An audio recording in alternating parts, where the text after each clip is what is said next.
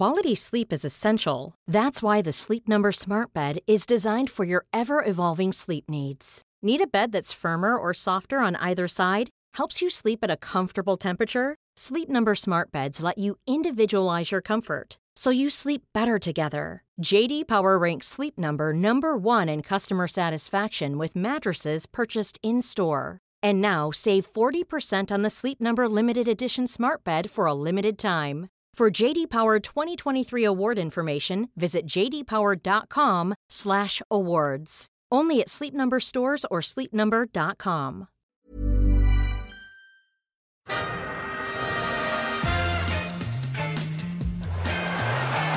Ahí va a llegar el gol del Arsenal. Ozil. Marca Mesut Ozil. Bellerín, otro defensor, otro disparo, Monreal, gol. Marca el futbolista español, marca Nacho Monreal. Pim, pam, pum. This is Arsecast Extra. Hello and welcome to another Arsecast Extra, as always, with James from Gunnerblog. James, as is now a new tradition, goodly evening to you. Goodly evening to you too. How's your weekend been? Better, good, I guess, because Arsenal won. Well, this is exactly it. You know, the measure of a weekend is whether or not Arsenal have won, and we have won, and also we have kept a clean sheet.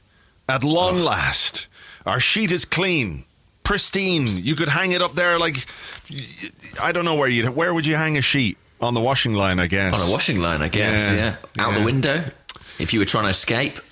True, or if you were giving up, if you were saying, I surrender, you'd hang a sheet out the window.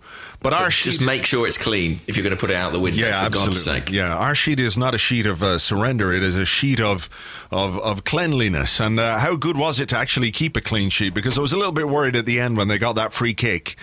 Right at the end, they were going to put the ball in the box, and I was thinking, we're going to win this game. I know that, but it would take something away from it if we were to concede another late goal. But thankfully, we didn't, and that's bucking the trend in a way. It is bucking the trend. I mean, after Thursday night, where we were in complete control of that game and suddenly conceded 2 almost out of nothing, anything seemed possible. But it's been a while coming. How many games we played this season? 7, something like that? Yeah, this is our 7th game, isn't it? Right, yeah. So we've had to wait for it. Petr Cech particularly has had to wait for it, but he definitely deserved it today. I mean, a lot of it was down to him. He earned it in a big way, didn't he? I mean, I think he was our man of the match in the first half, and even though I thought we were a lot better in the second half, he still had work to do, and he did everything you could want from a goalkeeper. He made saves, he dominated his area. I really enjoyed the bit late on where a cross came in, or it was a corner or whatever it was. He just came out and he punched it away. I think it was the second one he punched away in quick succession, and he took out Mustafi, and I'm not saying that's why I enjoyed it, I just want to make that clear. And he took out the who did we play? What were they called? What's their name? Everton. Yes. That's it. I was thinking Hull, and it's not Hull at all, but he took the 2 of them out and got the ball away to safety, and I think there was a lot to like about his performance today, and I was very happy for him that he managed to come away with a clean sheet. He really did deserve it. Yeah, and I think Emery will be very mightily relieved as well. I mean, it's strange, isn't it? It was a 2-0 game, and we won. But they had more shots on target than us. We had the same amount of attempts. And I think that speaks to how clinical we were with the 2 chances that we took and how good Cech was, really. Yeah, it really does. And it is, of course, how would you say, not the cloud to our silver lining, but... it's hard to look at that first half and not still be a little bit worried about what's going on, because the first half really wasn't that great. We might touch on a few bits and pieces, but just let's talk about the team selection, the lineup. A first start for Lucas Torreira in midfield. I think we've all been itching to see that.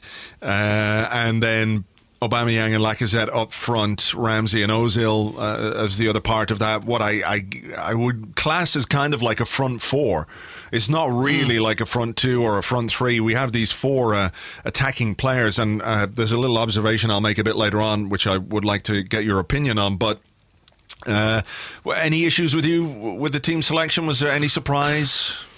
there was no surprise, really. I mean, I felt that Torreira would probably start, it felt like he'd been easing him in, and then he started in midweek and he didn't play the whole game. So that felt like, it was finally going to be, I almost can't bring myself to say it, but time for Torreira. Beyond that, no. I mean, Aubameyang obviously played through the middle in the Europa League, but was back out on the left today. No, I think everything else was kind of as I expected, but I mean, the performance wasn't.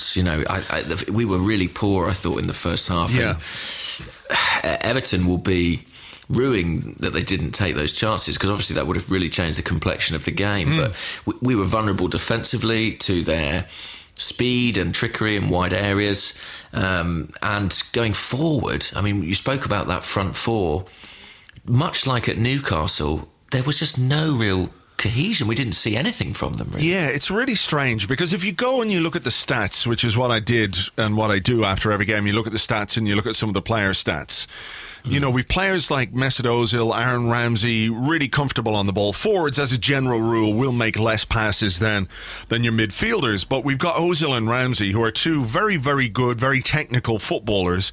And when you look at the amount of passes that they make in a game, it's far below what you would expect. Like, how often? I know Granit Xhaka is the guy over the last couple of years who's dominated possession for Arsenal, but Mesut Ozil has always been pretty close to him in terms of the amount of touches he has, the amount of passes he makes, the amount of chances he creates, and we're not seeing him involved as much as he has been in the past. Ramsey's role, I'm not quite sure how to define it, but you look at the passing statistics. I think Mesut Ozil, 38 passes in total. He only made 79% of those. Aaron Ramsey, 30 passes. You go back, it's Torreira, 64, Granit Xhaka, 101. Rob Holding, who came on as a substitute, made more passes, more successful passes than Mesut Ozil. So there's something weird in the way that this team is organised.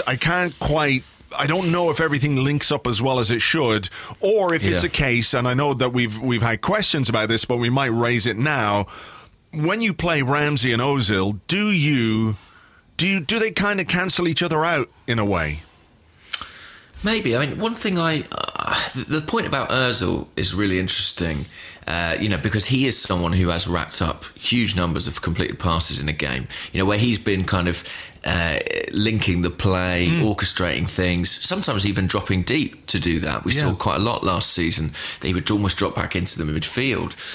Ramsey, I'm not sure I consider Ramsey as ball dominant a player, and I think Emery doesn't see him like that either. Like, I think that with Ramsey, what Emery's attempting to do is kind of shift his role to something a bit more akin to the kind of, it's not a name I even like saying, but Dele Alli. Yeah. So someone who is like a second striker almost, and is like a pressing agent.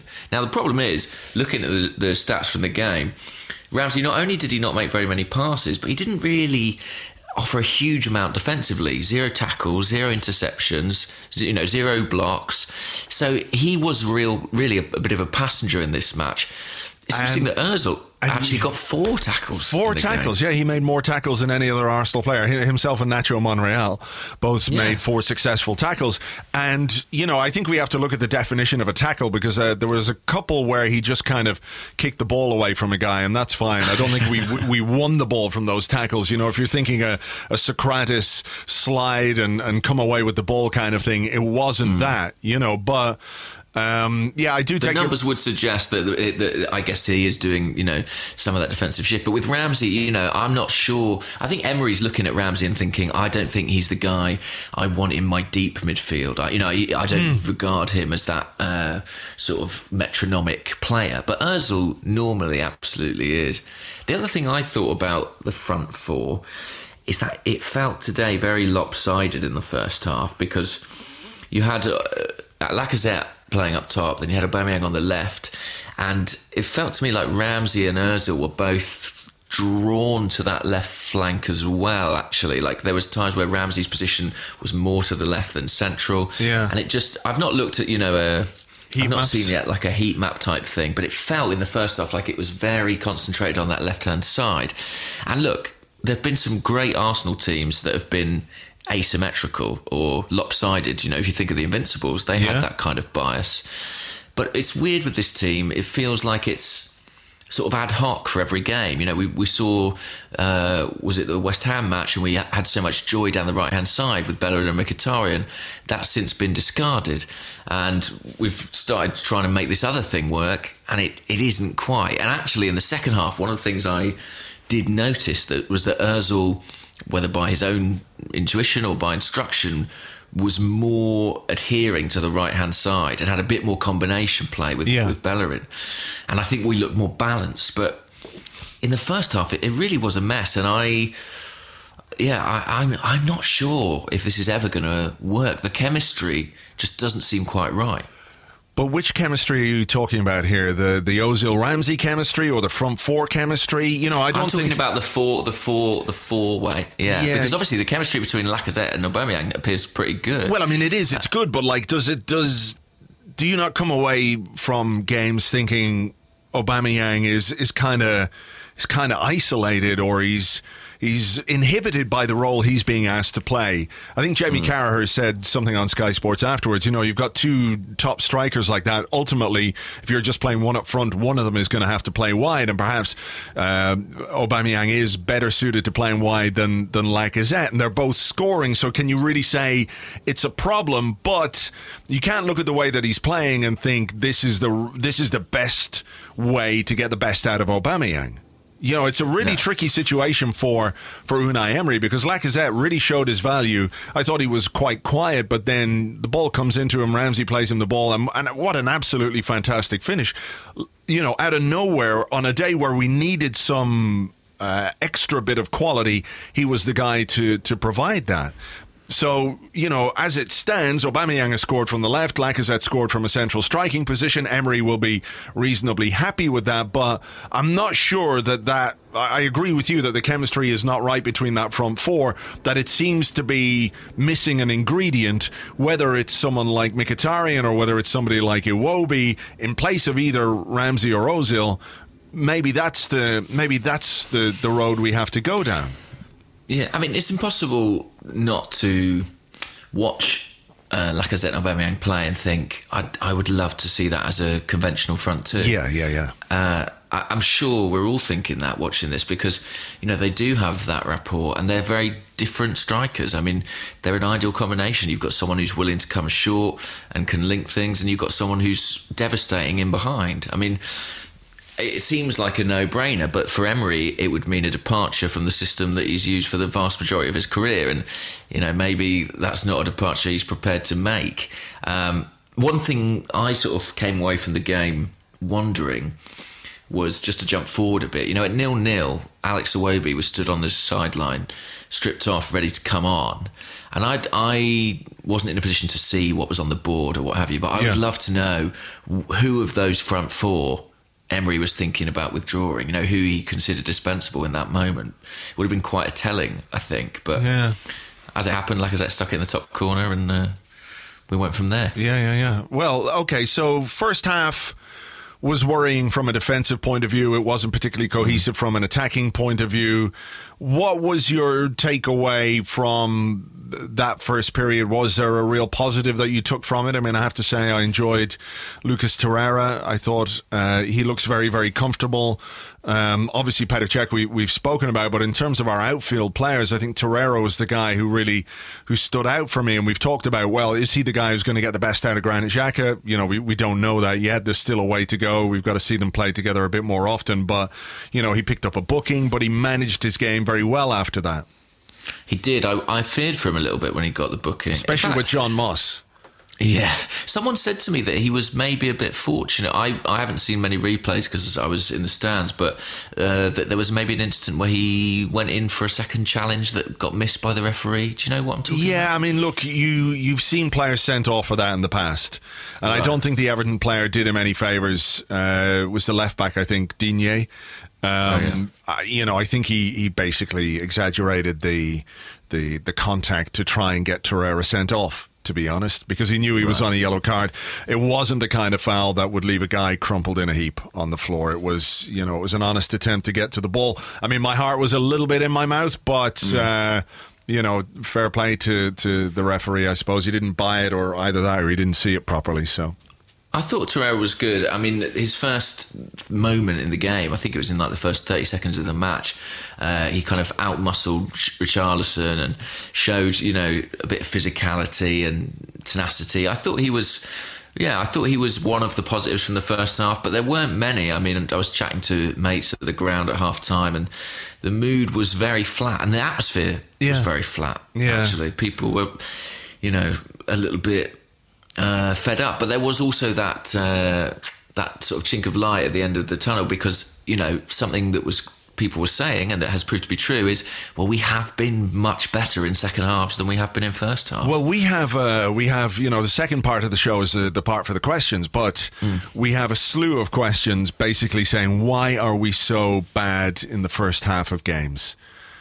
Have you any idea? I mean, I can't quite figure it out. We have been, I think, significantly better in the second half of games than we have been in the first. I mean, we've found it hard to get going. We found it hard to find our rhythm. We talk about the halftime changes that he's made, and that by any way you want to look at it is tacit admission from the manager that this is not going the way I wanted it to go. So I'm going to change something at halftime, and it's worked for him. In fairness, it has worked for him, but we don't seem to be able to start games as well as we would like. I mean, the first 10 minutes today at home against Everton, you want to get the crowd going, you want to get the team going, you want to put a bit of, spark into the occasion. And we were on the back foot. We were completely on the back foot for the opening 10 minutes.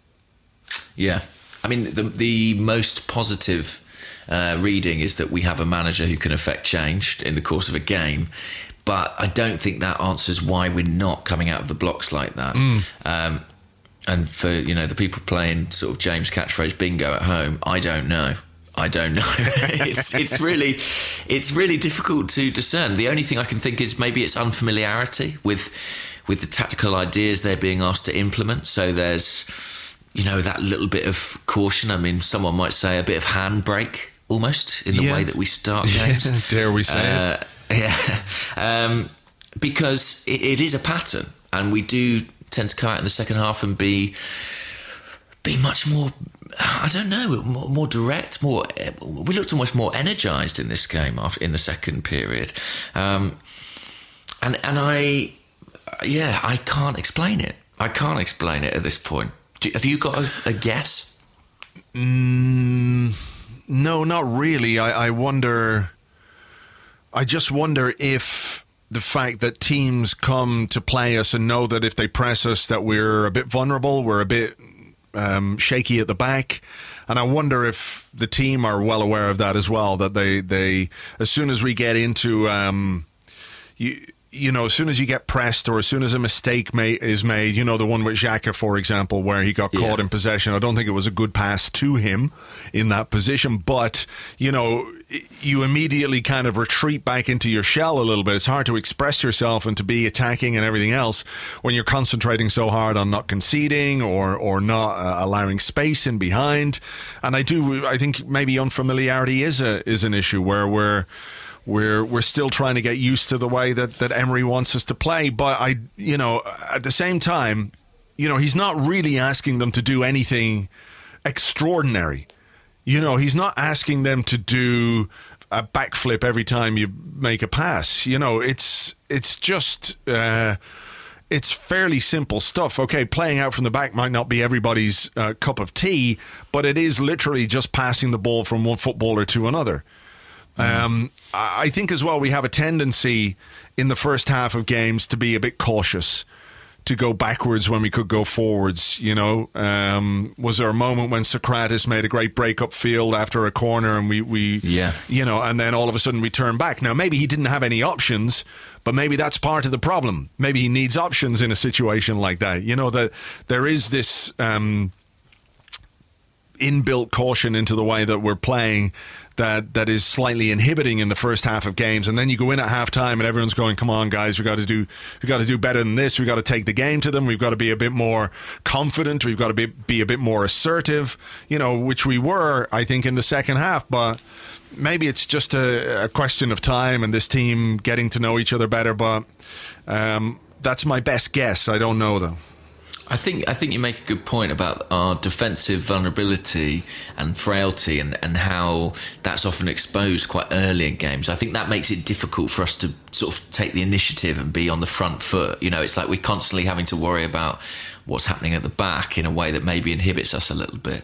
But yeah, it is an issue, but we are churning out the results. I mean, that is the good news. We are at least now gathering some kind of momentum, and maybe that will give the team the confidence it needs to actually play from kickoff for once. Yeah, I mean, is that not the sign of a good team, to be able to grind out wins when you're not playing well, etc., etc.? That old one. I'm not saying that's the case, but you can't argue with the results. The results have been good. We can have our concerns, but second half, then, okay, we're better. We are better, even though I think Everton started the second half better than we did.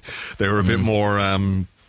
They're a bit more on the ball, but individual quality is what we've got in attack. Even if those four pieces aren't quite working in harmony yet, all four of those players are capable of moments which can change games, and that was the case with the first goal. It was Lucas Torreira who hooked the ball out of the sky, kept it alive, put it back to Aaron Ramsey. Aaron Ramsey into the path of Lacazette, and Lacazette, the finish was unerring. They were showing it again on Sky, where he didn't even look up. He knew exactly where he was. The finish was superb. It was a breathtaking hit from Lacazette. I mean, the way he strikes the ball, it's so sweet, isn't it? I mean, he really hits it, doesn't he? When he gets it right, he really hits it. Yeah, I mean, think of the Cardiff goal, by way of example. I mean, that was fantastic, and this was another one. I think in terms of, pure striking of the ball, I think he's as good as, anything we've had in the last few years. I really do. He's got a wonderful ability to... I mean, if you watch the goal again, it's not just the finish, but the first touch sets it up so perfectly. He's got such good... such a good close control in those situations. He's a great penalty box player, and I think he's doing terrifically well. I mean, this Lacazette is a very different Lacazette, I feel, to the one that we saw last season. He looks much more acclimatised to the Premier League, and maybe that shouldn't be a great surprise after 12 months. Yeah, that's true. That's true. I'd take slight issue with what you say about his... I mean, I think his touch for the goal was absolutely fantastic, but I can think of a number of occasions this season where I think his touch in the box has been poor, where it's let him down, where he's made the wrong decision. There was a moment, I think, in the first half where Ramsey played the ball back to him and he took a touch rather than hit it first time, and the ball got away from him. So, when he gets it right, he really does get it right, there's no question. But I do think at times that's an area of his game which could still... be improved a little bit, and I don't know how much you can improve that part of your game at 27 years of age or whatever he is, but that's to take nothing away from his goal. And then the second goal, it looked like we'd managed to fuck it up. It really did. It really did, but have you watched the replay again? I have actually, I have seen it. It's a really... amazing piece of quick thinking and quick feet from Aaron Ramsey, because when he goes to the ball, he slips and he immediately changes what he was going to do, because he was going to hit the ball and he's there and he's going to try and finish, but as he slips you can see him thinking, and in one movement flicks the ball behind him to Lacazette. It's very deliberate. It wasn't accidental or anything like that. A really, really clever piece of play from Ramsey. Yeah, and we know that he's a great instinctive player. I mean, think of that goal he scored, was it in the Europa League last season, where he adjusted his body and, flicked the ball over the keeper's head with the back of his heel. I mean, he is capable of those remarkable moments. I mean, it was offside, wasn't it, the goal? But by a long way. I mean, how? By a long way. How is that even possible? It's not even marginal. I don't know. How can the linesman see that or not? How can he not see that he's offside? I don't get it. I mean, I'm not complaining. It's so clear. It's so clear because all the defenders are effectively out the game, right? I mean, it's just mad that he missed it. Yeah. But of course, I haven't got a problem with that. I mean, that's an interesting thing about Ramsey, isn't it? That I sort of said 15 minutes ago that he was a bit of a passenger in the game. He wasn't really involved, wasn't playing any passes, but 2 assists, 2 final balls. I was going to take you up on that at the time, but I thought we'd get into save it. I thought I'd save it till I've owned up to it at this point, at least. Well, no, but I mean, that is one of the interesting things, isn't it? I mean, I can't really get my head around it, but there you go. There you go. Look, 2 assists for Aaron Ramsey. It wasn't his best game by any stretch of the imagination, but at the end of the day, he's provided 2 assists, 2 goals, which have got us the 3 points. And I think what was, for me, the most pleasing part of the game, aside from the result, obviously, in taking the 3 points, was the way, in the immediate aftermath of the second goal, and probably until around the 80th or the 85th minute, we controlled the game really well, I thought. I thought that was a really positive sign of what the team is capable of. They'd obviously had a bit of a discussion after the game in midweek about letting in those late goals and staying focused and staying concentrated, even though we have a reasonable lead in the game. That was really pleasing to me. And I'm not saying it was incredible football. I don't think it was, something that we need to write hymns about that will be sung through the ages or anything like that. But it was just good, professional, solid, measured, controlled football, which it went a long way, I think, to help us win the game. Because, if you're 2-0 down, and we've seen it in the past with this Arsenal side, not just Unai Emery's, but, in the years gone by, where we might let a goal in fairly easy or shortly afterwards, and all of a sudden the whole dynamic changes. Your 2-goal lead is down to a 1-goal lead. You're on the back foot. You're shitting your pants. We've seen that. And I think what was really interesting is that we didn't allow Everton to make any kind of comeback.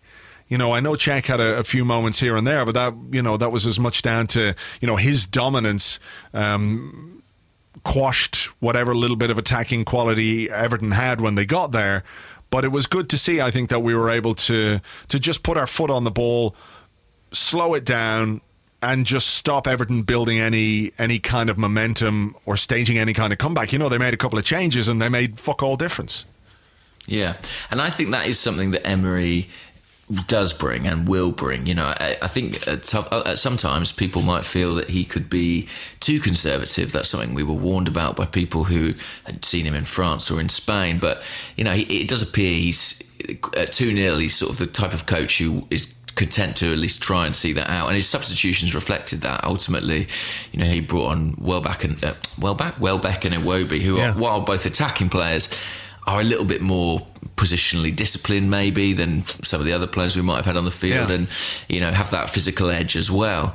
It was relatively comfortable until those last few minutes. Like you, I was desperate for the clean sheet and had a horrible feeling we would somehow let that slip at the last minute. But it's really nice to have that under our belt, and without Socrates as well, who went off, of course, in the first half. Yeah, that was... they said a dead leg, but apparently it's a knee problem. I'm not quite sure what it is. I think it looked like he jarred his knee, yeah. I don't know how bad it was. I mean, he walked off the pitch looking sort of fine, didn't he? It didn't look too shabby, there was the incident, wasn't there, with Mustafi, where Mustafi was left in a heap on the ground, and when they showed holding on the touchline, I was sure it was going to be Mustafi who was coming off. Yeah, it seemed a dead cert. Yeah, but no, I mean, fingers crossed. It's not too serious. It would be a blow to lose him, because I think he is really growing into the team. There was a nice. I'm not sure if nice is the right word, but when he picked up the injury, it was for a foul on Theo Walcott. Yes. And the reason he had to make the foul was because Mustafi got caught on the ball, bundled off it, and Walcott was heading into our box, and he took, he made a what I would consider a good foul in that position, because otherwise it could have been a bit more dangerous. But after the referee had set up the free kick, he came back across into the box, into the defensive line, and he was saying something to Mustafi, which I'm not sure what it was. You'll see it on TV replays, but it was good to see him, take a little issue with Mustafi's carelessness, because I think that's what it is. Week in, week out, there are these moments of carelessness which can prove costly, whether it's a goal, whether it's a guy getting a yellow card. Ultimately today, that little moment resulted in Socrates getting injured. So, it's good for, I think it's good for Mustafi to be let know that, he needs to sharpen up. And I think in general today, Mustafi was fine. He did pretty well. He played pretty well throughout. But when things like that happen, it's good that someone's telling him to just fucking sharpen up. And it was the right decision, I think, to make the foul. I mean, he brought him down right on the edge of the box when it looked like he was going to go through on goal. Yeah, I've got this sort of developing theory about Socrates, because when we signed him, people said, a lot of people who watched German football, I know Lewis Ambrose, and said, he had a terrible season last year. He was making mistakes all the time, high-profile errors. And he's such a cynical player. I wonder if, because they introduced VAR in German football last year. Do you think that's why he was suddenly having a nightmare, because he couldn't get away with all his little tricks? We need to keep VAR out of the Premier League if he's going to thrive. I don't know how much of what he did wrong last season was down to VAR, or whether it was yellow cards or red cards that were the issue with him. I think it could have just been mistakes. So I was a bit sorry to see him go off today, to be honest, because we've seen some good performances from him in the last couple of weeks, but we still conceded 2 goals against Vorskla. We conceded 2 goals against Cardiff. We conceded a late goal against Newcastle. We conceded goals in every game this season. So I think it would have been nice for him to be part of a clean sheet. And I was also just curious to see, could he replicate that kind of performance against better players? I noticed that Richarlison never went anywhere near him. He stuck to Bellerin and Mustafi. He wasn't going anywhere near Socrates at all.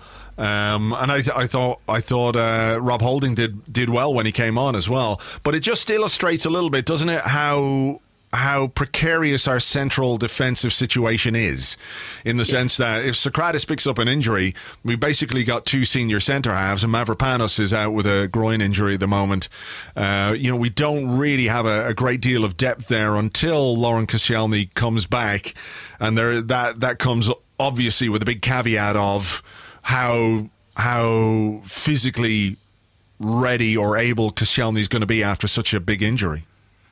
I was about to say, eyebrows were raised when Callum Chambers was allowed to leave on loan. I don't think it was so much eyebrows being raised as keyboards being smashed. People were not happy about it, and that's probably why, isn't it? Because we're an injury away from, if not a crisis, certainly a bit of a perilous situation. I don't think anyone, as much as we like Holding and we like what we've seen of Mavropanos, we wouldn't want to be going into Premier League games with such an inexperienced pair at the back. No, true, but I wouldn't mind seeing Holding alongside Socrates for a game or two. I liked what Holding did today, and I liked what he did for the most part on Thursday. So, yeah, I wouldn't be against that either. I don't know how likely it is, but Holding's a good passer of the ball as well. That's one of the things people talk up about Mustafi. He plays those sort of punchy passes into midfield, but I think Holding's he had, I think, 1 or 2 slightly dodgy ones today, but for the most part I think he's pretty technically accomplished. He's capable. I do wonder sometimes if he plays within himself, because he's got this slightly insecure role within the squad. He's not necessarily a first team player week in, week out. So when you're that kind of player, you tend to play it a bit safe at times.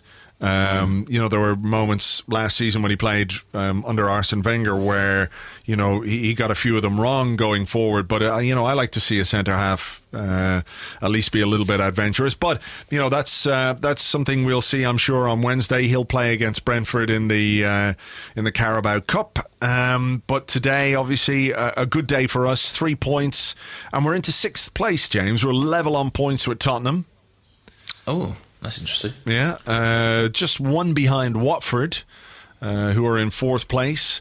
Liverpool leading the way on 18, City on 16. So, after that dodgy start, I don't even know if you can call it a dodgy start to the season, can you? When you lose against Man City and you lose against Chelsea, it's not really a disaster. It's not like losing to teams in the bottom half of the table. They're two very good opponents, and it was a difficult start to the season. But to have come back with 4 wins in a row, I think is a credit to the team. I'm still sort of in the dark about what exactly we're doing and how we're trying to do it. But you can't argue with the results. No, it's Watford next week, isn't it, at the Emirates Stadium? So we've got an opportunity to leapfrog them there and get ourselves into that pack. Yeah. It's frustrating in some ways that we dropped the points we did against Chelsea. When you look back, that was a real chance, wasn't it, to take something off them there, and we didn't manage it. But since then, as we said just a few minutes ago, you cannot argue with the results. We spoke about this as being a winnable run of games, and to be honest, not just a winnable run of games, a run of games where we had to take a lot of points if we're serious about Champions League qualification, and so far we are doing that. Yeah. I couldn't let part 1 go by without asking how you found the emotional reunion with your favourite player, Theo Walcott, today. Well, this is the second one, so it didn't even register. We've done this before because he was part of the Everton side that got beaten 5-1. I think 5-1 was it? It would have been 5-1 at the Emirates not long after he joined. That. Yeah, exactly. So it wasn't the first time. He seemed to get a bit of a black eye. Did he have that coming into the game, or was that? I think it was during the game. It was during the game. I don't know quite how it happened. He was maybe fairly. Soccer just left it on him somewhere along the line. Yeah, look, I don't really hold any ill will towards Theo Walcott or anything like that, but there was a moment where in the live blog I had to type Walcott loses it, or Walcott dispossessed, or Walcott does something, and it was just like, how many times have I written that in my life? And just like old times. And now it doesn't matter. Now it's actually a good thing that he does it. So there was a bit of a funny moment where he had the ball on the right flank in the first half, and he just sort of, it was a bit of a Theo moment where he kind of dribbled just off the pitch, he just dribbled it out of touch, and a little chant went up like Theo. It was just one of those sort of quite funny moments where the fans acknowledging him and reminiscing about the good old days. It was a very Theo performance, really. He was quite dangerous. He got in behind quite a few times, but didn't really make the most of it. Well, how many times have we seen him score from the position he was in? When he got through, we've seen him score plenty of goals in that position in the past. And, Cech came out and made a good save, I think. So, we kind of got away with one a little bit there. So it's Petr Cech's day, really, isn't it? Because there was so much intrigue about we're going to get this look at Bernd Leno, and it's on Thursday, and it's a real riposte from Cech today. He really asserted his credentials, and he's got that number 1 shirt, and he's obviously going to fight for it. Well, as you said last week, he hasn't put a hand wrong all season. He has not put a hand wrong. That's true. That is true. It's absolutely true. I think he has been one of our best players so far this season. I know he's had those moments on the ball and everything else, but I think he really has been one of our better performers, when it comes to the job that he's actually being asked to do, and that's keep goal. I think he's been pretty good. So look, will we leave it there for part 1, or have you got anything else? Is there anything else you want to touch on? Probably just how much I'm enjoying the whole sort of circus at Manchester United. I should mention that, really. It rumbles on, a draw with Wolves, and I've noticed that they're really unhappy with Alexis now, the United fans. Oh, really? Are they? Yeah. They're absolutely fuming. I saw a great tweet, actually. I retweeted it, I think, on my timeline from a United fan. Let's see if I can just quickly dig it out. Yes, please. Let's enjoy this. It said, what was it? Oh, it was from at the Man United Way. And they say, quite shocked at the form of Alexis Sanchez. I think people are forgetting the calibre of player he is, but he just looks completely lost out there, continuously running nowhere and making some really poor choices in his passing. Arsenal fans will be laughing at us. Like, I don't harbour any ill will towards Alexis Sanchez either, but you can't not be amused at the what's he earning there? 470 grand a week, something nearly £500,000 a week. Astonishing amount of money. And you know what? I think in hindsight, maybe he'll prove us wrong. He'll spark back into life. But I do think that we probably got the best years of Alexis Sanchez at Arsenal. Oh yeah, and we bled him dry in that respect. Oh, we absolutely knackered him. He's like one of those old horses, isn't he? He's just fucking. We just take him down and boil him down for glue now. Yeah. Well, look, if it makes Mourinho unhappy, anything that makes Mourinho unhappy, as we all know, is a very good thing. I mean, yeah, and I am sort of shocked. I was expecting kind of Van Persie Mark II when he went there. It felt inevitable it would go that way. But I know that, his last 6 months at Arsenal weren't the best, but I think he's been considerably worse than that at United. So yeah, long may it continue. What's he got, 3 goals or something since he's gone there? Yeah, I hope, for his sake, that pay packet isn't done on goal bonuses because, he'll be going hungry. Yeah, him and his dogs will be going hungry. Anyway, look, we'll see. Undoubtedly, he'll spark back into life when we face United at some point, but, that's a bridge we can cross when we come to it. All right, we'll end part 1 there. We'll come back with part 2 right after this.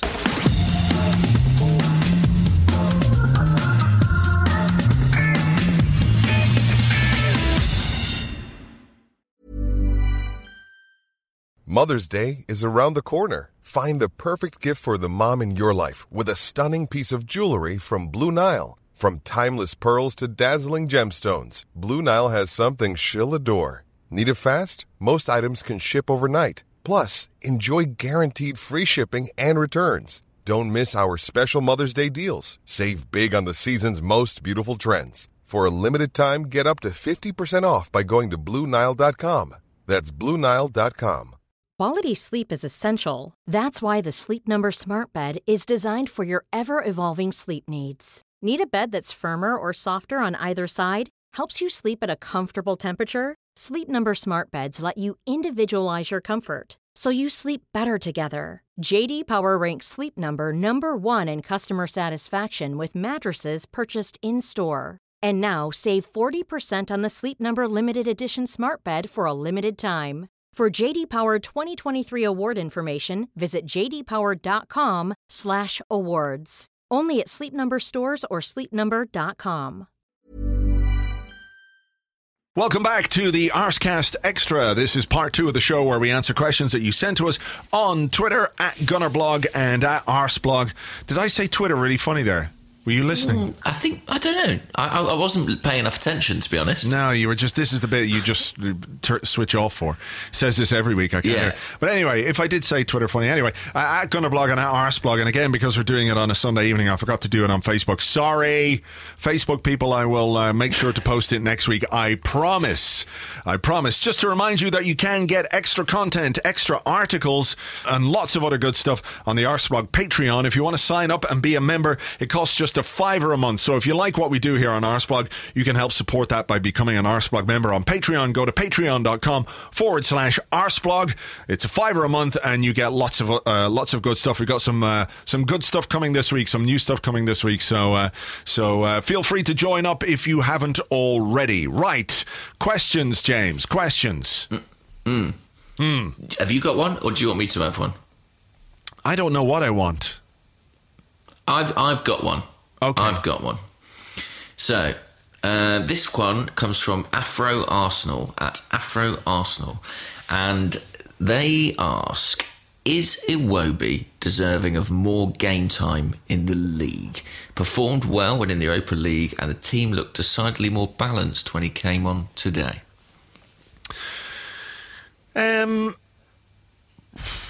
Maybe, yeah. I mean, I like what I've seen from Iwobi so far this season. He seems quite determined to make a mark. He had those issues last season, didn't he? When he was out, he stayed out a little bit late, and maybe people think, okay, he's not as dedicated as he should be, and maybe he wasn't. Maybe it's a lesson that he learned from. And under a new manager, he spoke last week, didn't he, after the game on Thursday, about how much harder everyone's working under Unai Emery. He seems to be really enjoying that hard work. I thought he was quite lively today when he came on. There was one moment where he went chasing around the pitch, didn't he? And he got a big sort of round of applause because people appreciated the pressing and the harrying. He's stronger. He looks stronger. He's huge. He's absolutely huge. I know we spoke about it in pre-season, I know, but it's such a dramatic transformation. I think it is anyway. I don't know if I'm sort of imagining it, but every time I see him in the flesh, I'm like, this guy's like doubled in size. I thought that when I saw him in Dublin, in the Dublin game, when he came on, I was like, holy fuck. What? What? You're not Alex Iwobi. You've eaten Alex Iwobi. Yeah, it's like he shed his skin to become like Super Iwobi or something. I don't quite know. He's definitely physically, whether it's matured or developed, or he's just got into the gym and he's doing all kinds of stuff in the gym. Maybe that's what it is. It could be just hard work. Maybe he's knuckling down. He's doing his reps and his weights and all that kind of crack. But look, I think he's going to be a very useful squad player for us. Whether he's quite at the level where he's going to be in the team for the Premier League week in, week out, I'm not quite sure he's there yet. But I don't think he's doing his chances any harm when he comes on and he has an impact and he can, he looks like a guy who will, what's the word I want to use here? He's going to follow the instructions of the coach. He can play a particular role. Toe the line sounds like, he's a nerd. Yeah, like he's a nerd, and the school, the coach is a school guy. But I think he can be put on by Unai Emery, and Unai Emery, I think he's okay. Here's what I'm trying to say: he is the kind of player I think that would not thrive or reach his potential under Arsene Wenger's free-form jazz orchestra style. Right? To go out and express yourself style. I think it would work for him at times because he's got some real quality on the ball. He's got some nice moves. He's got a good shimmy. From time to time it would work. But it feels to me like Iwobi is a player who, if he's really going to, achieve his potential, it's going to be because he is being told what to do. He's being coached to improve. So go out there and do this, and in those circumstances do this, and this is what I want you to do here. There, I think it will really suit him to be coached by Unai Emery. So that's where I am with that. And I think Unai Emery really likes him actually, because first of all there was the new contract in the summer, then he started him in the Chelsea game. I think he is using him plenty when he's been available. And just watching today, obviously we don't know Emery well, and it's difficult you can infer a bit too much from body language sometimes, but when Iwobi came on, I sort of had one eye on the player and one eye on the touchline, and there were a few instances, just small things, the way he held the ball or the way that he pressed in the final third, that Emery responded really positively to from the touchline. And I do think, when you look at that front four, or you look at the wide players in that system, I do think if you were trying to build a player who had the attributes to fit into Emery's ideal system, Iwobi would have some of those attributes. Yeah. And he was the man who was going to come off the bench today at 0-0 to try and make a difference. I don't know if that would have been the case had Henrik Mkhitaryan been available. But I think he's in a good position, and with that long-term contract, I think he is going to be part of the plans moving forward. I'm not saying let's start him, every week from now on, but I think, as you say, he's going to be a useful squad player over this season for sure. And I think the coach rather, does seem to believe in him. Yeah. Okay. All right. Well, here is a question from Corey Chachere, I think. I apologise if I haven't got that right, Corey. But he says, for all the talk of Emery prepping specifically for opponents, have you noticed significant differences in our approach for each game? He says, genuine question as a tactic dumb fan. Hashtag Arscast Extra. Extra. Well, extra. I think I have noticed some differences. The obvious one, the outlier, is Man City, isn't it? Where it felt like we had played in a sort of tailored manner that was an attempt to counter, the way they operate, with Ramsey as the spearhead and things like that. But beyond that, it does get a little bit more difficult to discern the intricacies of it. I suppose the introduction of Aubameyang for the of Lacazette alongside Aubameyang for the Cardiff match, but I would be hard pushed to say I felt that was done specifically because of something about the Cardiff team. It was more that Lacazette had kind of shown himself to be important by coming off the bench and performing well. Isn't it more a case that you would have to tailor your tactical approach to teams which are perhaps superior to you or who can cause you specific problems? Whereas, if you look, with all due respect, at Cardiff, at Newcastle, at even Everton to an extent, they're a reasonable team. They've got some okay players. They can hurt you if you're not switched on, etc., etc. But, maybe when we face Liverpool and he does something with his team or his lineup or his formation that's designed to negate the qualities of their front three, maybe that's when we get a better judge of what it is he's trying to do or how flexible he is in that way. Yeah, and similarly in the Chelsea game, I felt that there was a concerted attempt to kind of expose their fullbacks, particularly Alonso, who really bombs forward and leaves space in behind, and I felt we profited from that. So there have been little things. Today, against Everton, I don't know, maybe I'm wrong about this, but I felt like there was a bit less of the short interplay between centre-half and goalkeeper, and fullback. I felt like Cech went longer more than he has done. I don't know if the numbers will bear that out, but I wondered if that was because Everton's front line are so quick. Calvert-Lewin, Walcott, Richarlison, and maybe we just thought, well, we don't want to expose ourselves to that by fucking around with it at the back. Yeah. So yeah, there have been little bits and pieces. I mean, one thing someone said to me at half-time today during the game, they were like, if you were watching this match and you didn't know that we'd changed manager, would you be able to tell?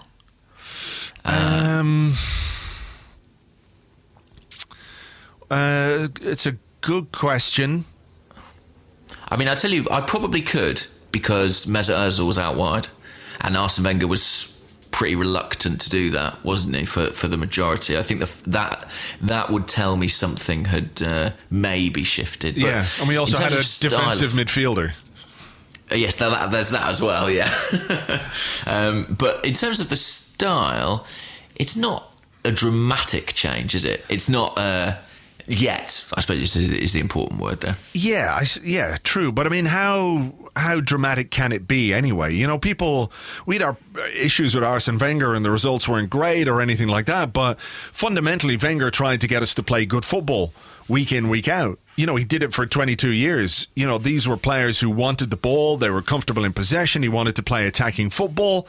What do people actually want to be changed was the defence. Was a bit more defensive awareness, a bit more defensive nous, a bit more organisation, a bit more structure. And those things are kind of boring, right? They're the boring parts of football, really. The guy bombing down the wing and beating two players and putting a cross in, and the striker, beautiful, intricate build-up play, triangles, all that kind of stuff. That's all stuff Wenger did down the years.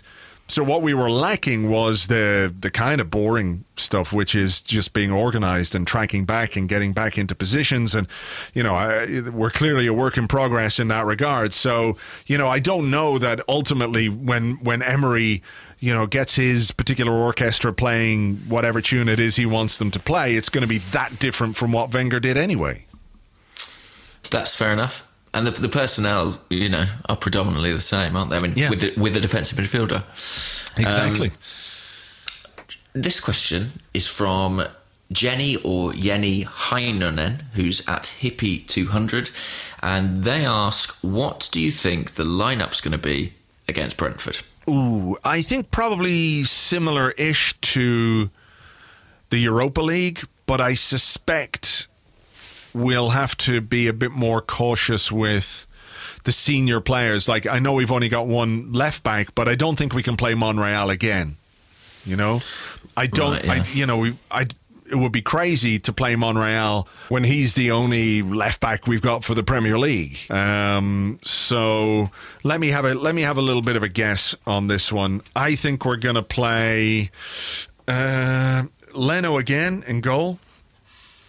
I think it'll be Lichtsteiner. It'll be Holding. It'll be Mustafi, but depends on the Mustafi injury. Maybe it won't be Socrates if he's gone off with an injury. Or no, also Socrates played the Europa game, so I think it'll be Mustafi and Holding. I think Mavropanos would probably still be out. I don't know what we're going to do about left back. I know that I think George Bird, who does the Arsenal youth stuff on Arseblog News, was talking about a young left back being brought into first team training. I can't remember his name though. Dominic Thompson, maybe. So maybe we might have to blood a youngster at left back in this particular game. And that would be quite exciting in its own way. So then I think we'll do Guendouzi, Elneny, Iwobi, Welbeck. I think Nketiah will play, and I think maybe Smith Rowe could play this one. I don't know that he's going to play. Maybe he might play Lacazette, but I don't think he will. I don't think he will either. I think this is the game. He'll play Nketiah. I think this is the game to give Nketiah a go. Play Welbeck in one of the wide positions, and that's what I think will be. Yeah, and I think maybe Smith Rowe, and it is Dominic Thompson, the name of that. Oh wow, left back, well remembered. Yeah, so that could be a big game for him. Brentford are going pretty well in the Championship. I think they're in the Championship. Yeah. Wow. Oh, okay. Brentford aren't bad. I just had, you hear the name and you think immediately League Two or League One. Sorry, Brentford fans, if there's any Brentford fans listening to this, I haven't been paying a great deal of attention. They've got quite an interesting model, really, because I think who was their coach who then went to Rangers and didn't do very well? But, they sort of... he was the guy who was linked with the director of football job with us. Yeah. So they've built the club quite effectively. And, of course, this is getting potential revenge for their 2-1 behind closed doors victory over us in the summer. Yes, of course. Of course, they've done it. Mark Warburton is the guy. Yeah, that was Mark Warburton. Yeah. I'm just looking at their squad here. Any names that stick out? Josh McEachran, he used to play for Chelsea, didn't he? Yeah. Swansea, Josh Da Silva, of course, who is a former Arsenal player, a guy who could have been playing at left back in this particular game, is now a Brentford player. So that'll Nico be Yanaris, another former Arsenal player. He grew up at the club. He's still a Gooner. So yeah, it's going to be an interesting game. There's a third former Arsenal player there, but I can't remember who it is, because I remember that when he joined Josh Da Silva, they were like, "Oh, he's joining." I mean, Josh Da Silva, ironically, would probably play this game. But I just said that. You weren't listening to me. Were you listening to me at all? No. I genuinely just said that. Yeah, literally 30 seconds ago. I was Googling the Brentford squad. Sorry, mate. No, that's all right. Great minds think alike, eh? That's exactly what it is. That is exactly what it is. It's not just sheer indifference on your part. All right. Okay. Over to you. Over to me. Hang on, I've got it here. This one comes from Robbo, who's at Clarky Robbo. And he says, is this Cech's best form since joining the Arsenal? Is it due to the Leno arrival? But he's had others fighting before. Is it a new manager or staff realising it's now his career on the line? He's been great so far. I think it's probably a little bit of all those things, without wishing to dodge the question. I do think that he has responded to the challenge of Leno really well. It would have been... It must be difficult, I always think, as a footballer. I often think about that when the team buy someone in your position. You know what's happening there. You're not stupid. You know that it's going to be a problem for you, potentially. You know that you're going to come under scrutiny. But that is, I guess, the advantage of his experience. I mean, Cech, he really has sort of done everything there is to do in the club game. And internationally as well. I mean, huge amount of caps for the Czech Republic. And that must stand you in good stead. I mean, he's someone whose confidence isn't easily shaken. And I I'm really pleased to see him having this run of form, because also he seems like he's one of the good guys. A bit like Per Mertesacker, really. Yeah. Someone who is an intelligent guy. I think he speaks something like 5 or 6 languages, and quite seemingly a nice guy, and someone who's very respected in the dressing room. So I think that it's great. It's great for him. And to be frank, Leno's 10 years younger than Cech. I'm sure his time will come. Frankly, I think it will probably come before the end of this season, because you don't spend that much money on somebody for them to sit on the bench for too long. But for now, Cech's doing just great. Yeah, apparently he can speak 7 languages. Whoa. Yeah, which is amazing. So, he is. I've considering his background and considering where he came from and everything else, I like him a lot more than I thought I was going to. He does seem like one of the good guys. I think what you have to look at this season as well, I think the challenge of a new guy certainly is playing a part. I think perhaps the fact that Arsenal have gone out and spent £22.5 million on a goalkeeper. As a club, we've gone and done that, but Unai Emery has shown faith in Petr Cech. I think that's a boost for him and a boost for his confidence. He's got he's made him captain. That's a real show of faith in him, and I think that's something that a player can respond to as well. It'll make you feel good, but also we have a new goalkeeping coach. I was about to say, yeah. And I don't think we should underestimate the impact that a new goalkeeping coach can have, particularly when they're replacing one whose work hasn't maybe been up to scratch or maybe as modern as it should have been. This guy, Javi Garcia, worked with Lukasz Fabianski at Swansea in his first season when he was at Swansea, and Fabianski spoke really, really highly of him. And part of the reason why Fabianski wanted to leave Arsenal was because he felt he wasn't getting the coaching that he needed or that he wanted to develop as a player. That was part of why he wanted to leave. And one of the Arsenal goalkeeping coaches went to Swansea, Tony Roberts, and that's not the guy. It was Jerry Payton was the guy that was perhaps below par and had been part of Arsene Wenger's coaching staff for years and years, But this new guy has come in, Javi Garcia. He's apparently a very... he's got some good methods. He's got, he's up to date with stuff that's going on in terms of coaching and coaching methods. And I think perhaps that's having an impact as well, because we know that Cech, when he was at his best with Arsenal or with Chelsea, he had his own goalkeeping coach there, or the goalkeeping coach at Chelsea. Lolly Shawn, was somebody that he was very close to and worked very closely with. And, as professional as you are, and Petr Cech is a great goalkeeper and has been a great goalkeeper down the years, you do need to be kept sharp. And you always need to be challenged as a professional player in order to maintain your level. Otherwise, you just, you stagnate a bit. And would it be fair to say that last season Petr Cech's performances were also a little bit below par? In keeping with the whole team, by the way. I'm not like just everybody else. Like everybody else. And now we've got new coaches and new coaching methods, and I think you can see perhaps that there are improvements, not just in Petr Cech, but in other players as well. I know somebody who's come in for a bit of criticism down the last couple of months, or certainly in the last year or so anyway, is Hector Bellerin. And I think Hector Bellerin is quietly improving his defensive work while still being able to contribute going forward. And again, we have a situation today where most of that right flank is Hector Bellerin's to attack down and to defend down as well. He did get some help from Mesut Ozil, but, it is it's his domain, this sort of patch of the Emirates Stadium down the right-hand side, whichever half we're playing in, that's his. And I think we're seeing a little bit of that with Hector Bellerin as well. Early days, but I think, it is playing a part for him and for Cech. Yeah, I think on Bellerin, there was a moment in the first half where he went to take a throw-in the final third, and he had to wait for about a minute for anyone to get within 30 yards of him so he could chuck the ball to them. He is really on his own out there, but I do think he's coping with that well and contributing at both ends. So, yeah, the point about the goalkeeping coach is a really good one. I'd forgotten that, actually. Maybe it isn't too late for an old dog to learn new tricks. Yeah. Or at least sharpen up some of his old ones. Exactly. this question, this is quite a funny question. Matthew Parry said, the pod is very funny as it is, but surely it could be made funnier with alcohol. Any chance you could record one absolutely slammed, like that show Drunk History, but better? Matthew, listen to the one we did in New York, and all your dreams will come true.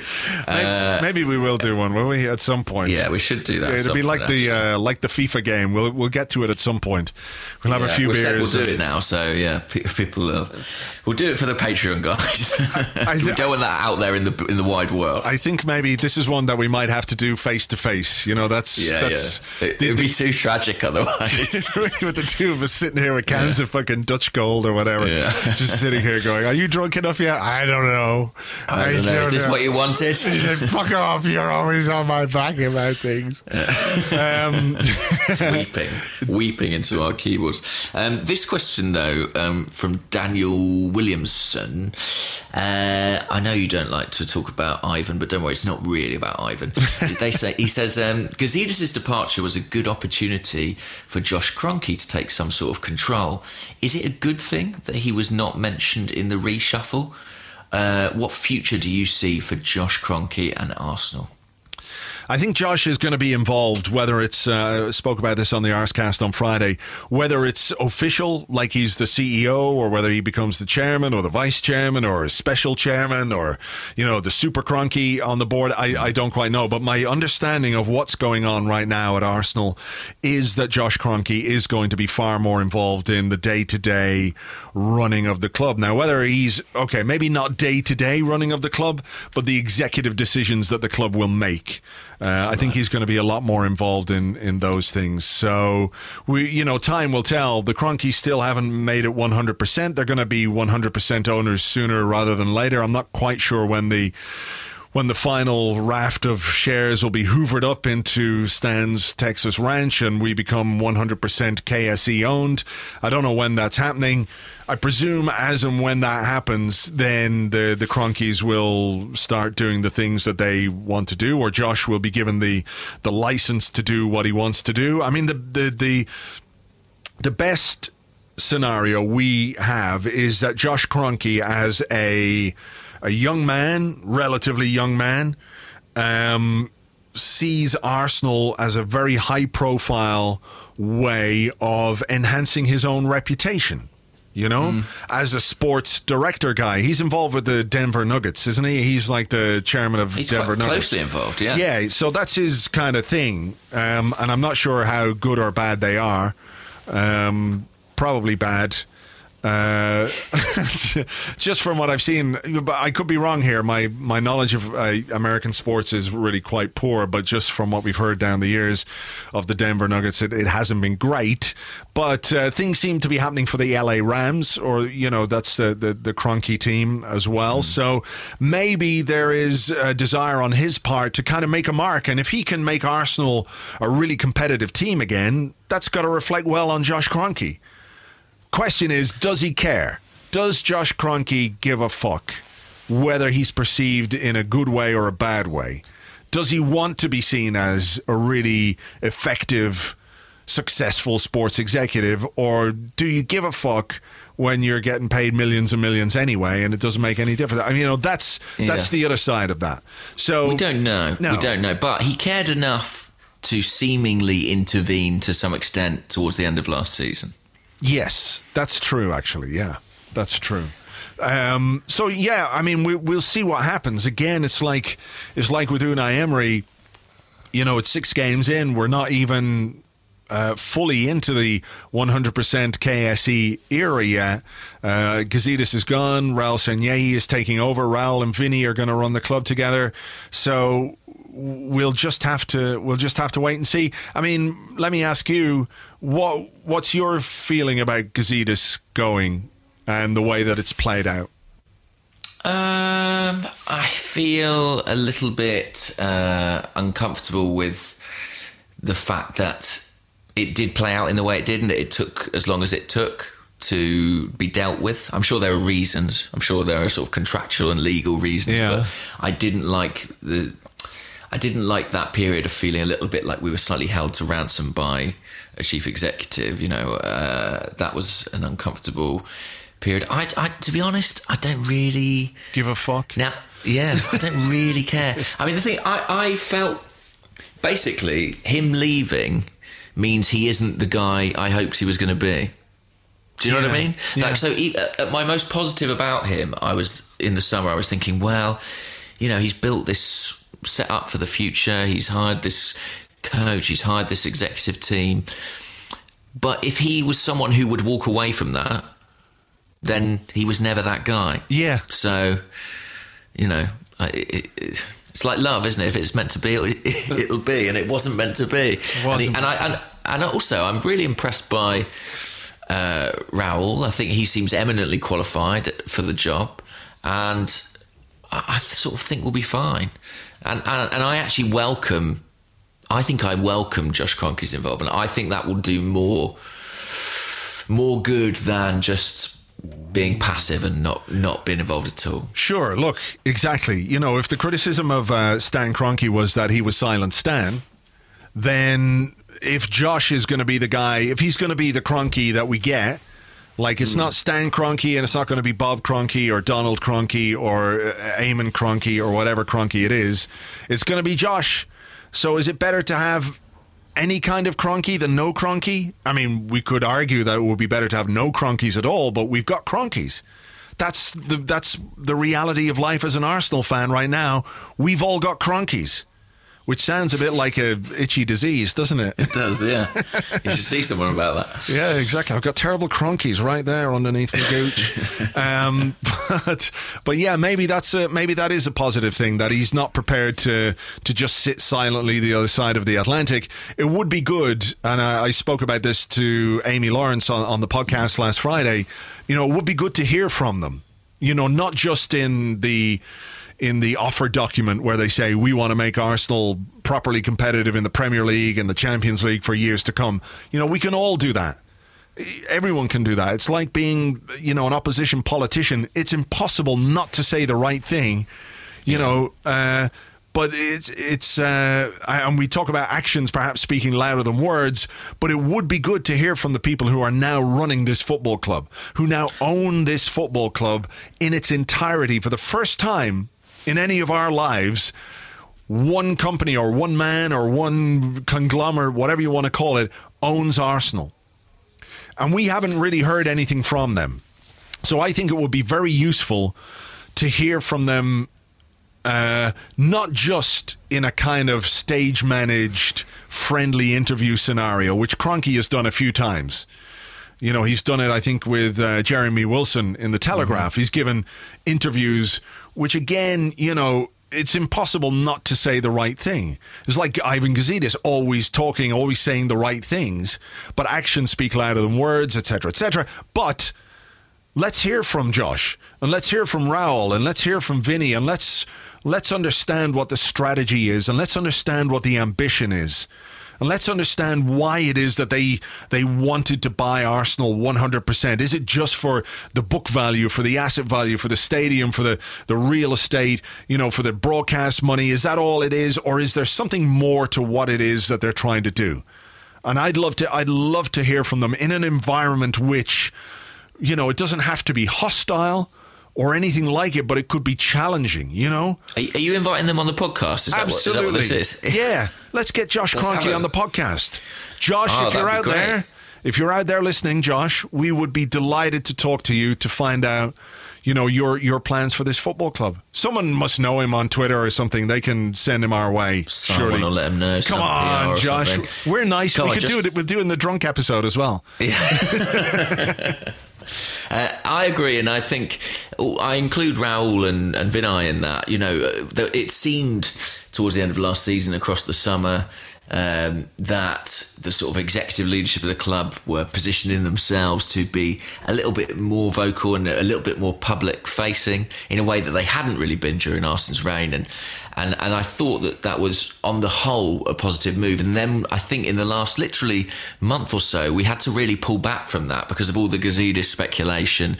You know, suddenly it wasn't convenient really to have anybody out there chat about this stuff, but you know, we've dealt with it now, and Raul's there in the foreground, Vinay's there too. I think that they need to be a public presence. I'm not saying they need to be sort of, commenting on the coach's every move. Yeah. But it'd be just great to have some sense of the direction that we're headed. Leadership. I mean, would it not be fantastic to have somebody represent the club other than Sir Chips?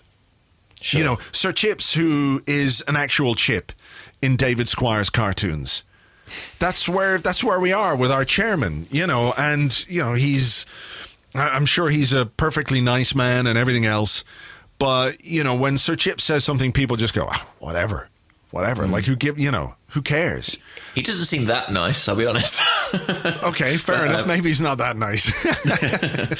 No, I know exactly what you mean. Yeah, I do think once the Kroenkes have control of the club, they must know that the image of the club has taken a little bit of a battering. And I think some sort of, borrow a bit of a corporate term, some more coherent and clear messaging, I think would actually really help. Some blue sky thinking.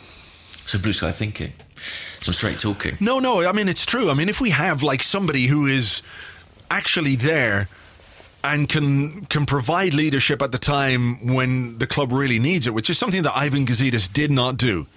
He did not do it. You can talk about all well and good about what he did, and he's, you can give him credit for putting Raul and Sven and Unai Emery or whatever else. I mean, we know that the Unai Emery thing was not quite as cohesive as they made it out to be when they were talking about how they appointed Unai Emery, and he's somebody whose career I've followed for many years now, and blah blah blah. All this. We wrote down 3 names. The 3 of us wrote down names, and number 1 was Unai Emery and all that. I mean, give me a fucking break. The guy was nowhere to be seen when shit was hitting the fan last season. Like literally shit was hitting all our fans. And so much shit, James. There was fucking shit everywhere. There were no clean sheets. There were no clean sheets. There was all kinds of shit hitting all kinds of fans, and Ivan Gazidis was nowhere.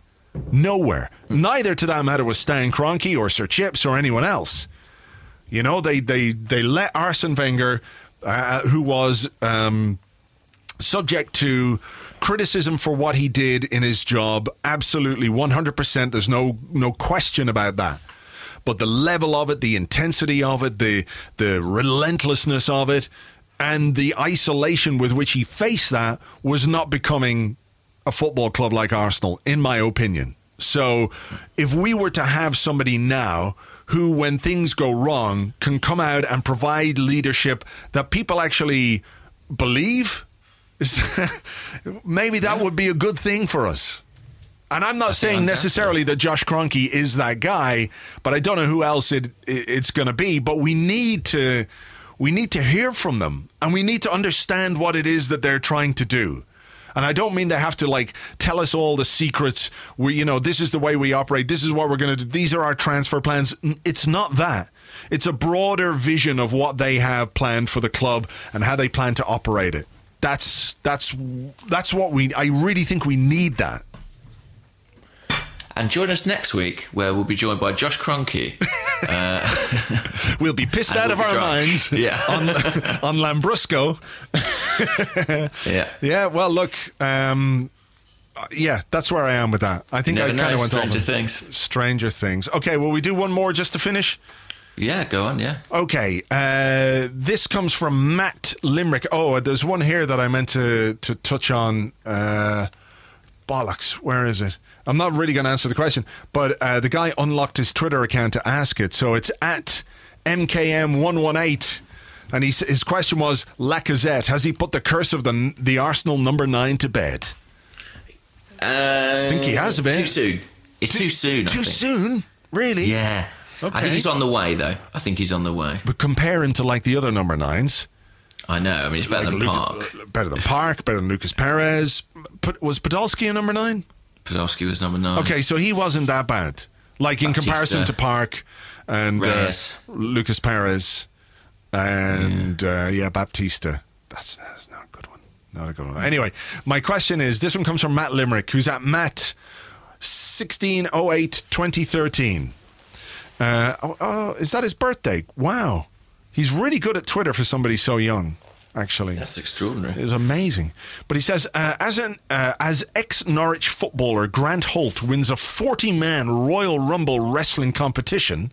I saw that. I saw the clips of it. Yeah. Wow. I mean, he's got the, he's a big... He's got the frame for it. He's a big fat fuck, isn't he? Anyway, he says, which Arsenal player, ex or current, would you like to see get in the ring and why? Good question. In the wrestling ring? I don't know. Who would be good? I mean, I'd quite like to see... My brain's just screaming Cazorla. What? I don't know why. It's because you're mental. I know who I would think it would be something novelty about it. Yeah, I mean, there would be. Who are you thinking? Well, I would like to see... I harken back to the old days of the WWF, when it was the WWF... Before they had to, those pesky World Wildlife Fund people made them change their name. Do-gooders. Yeah. And, the old days of wrestling where they're all smashed up on, huge amounts of steroids and drugs and painkillers and all that kind of stuff. I remember there was the British Bulldogs. Do you remember those guys? Yeah. The British Bulldogs, yeah. Tag team, two brothers, or maybe they weren't brothers. They were just two guys with that kind of same vacant expression. Sure. They dressed the same. Dressed the same in pink underpants, whatever it was. I can't remember. They're all oiled up and whatever. But I would like to see William Gallas in the wrestling ring against the British Bulldogs. Right. And the reason why I would like to see that is because I'd like to see them slam him into the ground, and then I'd like to see him sit on the ground and cry for something that actually he could sit on the ground and cry about. The prick. Finally, he'd be justified. Yeah. Okay, that's fair enough. Yeah? I think it's, yeah. I mean, I'm just Googling the British Bulldogs now and sort of... Well, basically, I'm just looking at pictures of oily men. That's what's happening, isn't it? That's where I am now. Are they still alive, or what?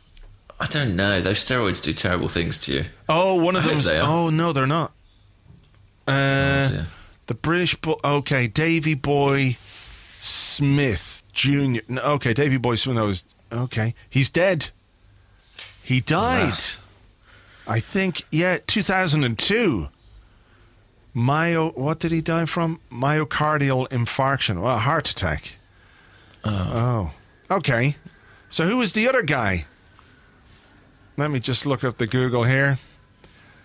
Who's the other guy? And does he want to fight William Gallas? Davy Boy Smith and Dynamite Kid. Is he still... He is. He's alive, and he's 59 years of age, so I don't think I necessarily want him to fight William Gallas. Real name Thomas Billington. Right.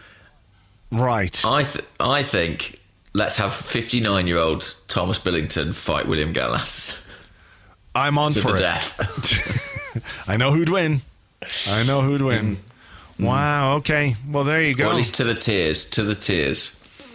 That's maybe more palatable. Right. And it's easier to make William Gallas cry. So. Yeah. So have you any further thoughts on this, or shall we call it a night? Just maybe, do you remember The Undertaker? He was big, wasn't he? Maybe, see him against Mertesacker. Like an extraordinary freak show. I'd like that. Yeah, I'm not sure Per would be a great wrestler, though, would he? I don't think you have to be when you're that tall. I think you just have to sort of pick people up and stuff, Maybe we could get Santi Cazorla to wrestle Per Mertesacker. Maybe Santi Cazorla and Per Mertesacker could be like a tag team. That'd be amazing. Yeah. That would be amazing. Santi and Per Mertesacker. Santi Cazorla could stand on... what I'd love to do one day is get Santi Cazorla to stand on Per Mertesacker's shoulders, and we could get them a really long coat. And it would look exactly like three little boys standing on top of each other's shoulders, trying to get into the cinema. One very tall Santi Cazorla. Yeah. Alternatively. Yeah. Okay. I'd love to see it. I'm glad we stayed on for this. Me too. Look, we're going all kinds of amazing places. Josh Kroenke, Drunken Podcasts, and Cazorla and Mertesacker tag team wrestlers. You won't get it anywhere else. No, that's for sure. They're not doing this on Sky Sports. Right, we're going to leave it there. Thank you as ever for listening. Please, if you would be so kind, give us a rating or review on iTunes. We'd really like that. It pushes us up the charts ahead of all those other, better football podcasts. Yeah, exactly. The ones that talk about stuff and things and what have you. But look, we are what we are. We do what we do. We hope you enjoyed it as ever. We'll catch you on the next one. Bye-bye.